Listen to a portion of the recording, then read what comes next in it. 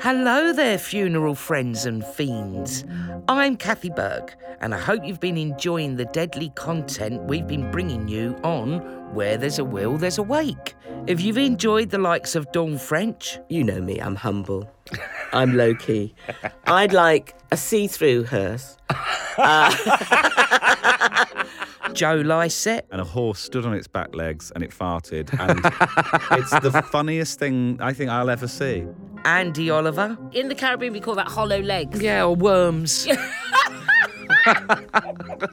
And Paul Whitehouse. Widey Lee. Widey Lee. Widey Lee. Widey Lee. Widey Lee.